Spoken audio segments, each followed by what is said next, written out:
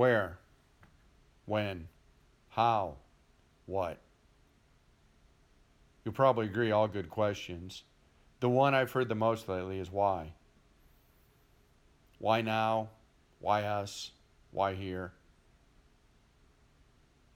Maybe a better question would be, why not? Why not now? Why not us?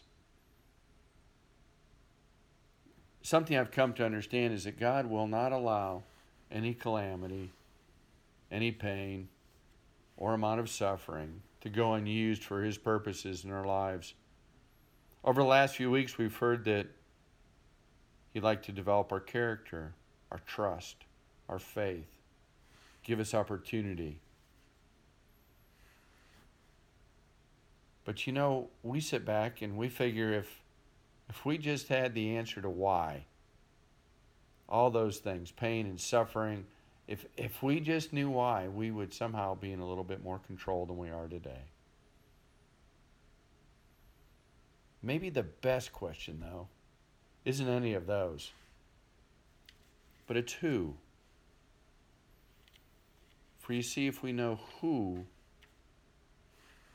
we might be able to ask this: who can rule over it? Who can actually bring us peace?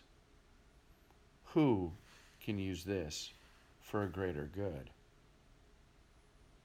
I love a story, so let's get right to it.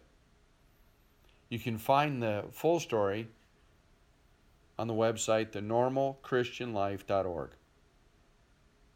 But I'll tell it as quick as I can, and then you can go listen to the rest of the story, Paul Harvey version, later. Lee's in the hospital. He's in ICU. He has this wonderful Irish accent, and he tells the story. So, of course, you are probably going to want to go listen to it just for that. He's by himself, except for the lone doctor and a couple nurses. There's no clergy, no wife, no family, no kids, no parents, no friends. Just him, all alone that night, just a few weeks ago. His breath short, pulse rapid, no ventilator, and he was holding on, just hoping, praying to a God he could make it through the night. He asked the Lord that if there'd be some way to send him a sign, bring him some comfort, to help him know that God truly was listening to him. That evening, the janitor poked his head in while cleaning, asked Lee how he was doing. Lee, through halting breath, said, "Not so good."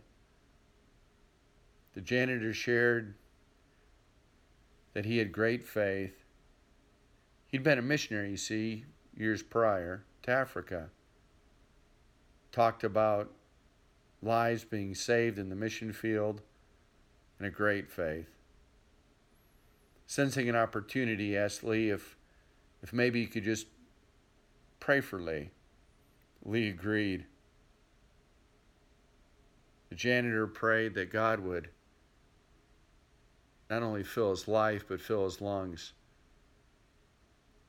Fill him with the breath of life. Fill him with his spirit. Be the God of life and healing. Then closed the door and went on his way. It was just moments later, Lee started to feel better. And as that shift wore on, Lee felt stronger and stronger by the moment. And then, feeling actually quite good as the sun was starting to come up, he asked the Lord that maybe, just maybe, he'd really like a Coke and maybe some chips. The janitor, on his way out the door, and before leaving, leaned back in, dropped the bag off to the nurse, asked if she might deliver it to Lee. I'm sure it was clean. Bag went in. Lee opened the bag. Within it, a Coke, a couple of oranges, and chips. It's the who. It's us being willing. Lord, send me.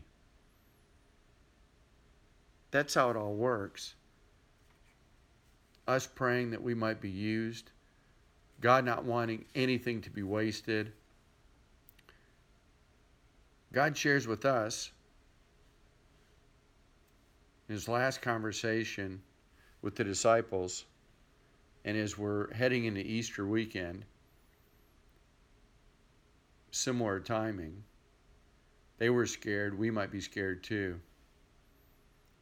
John 14. He says this, do not let your hearts be troubled.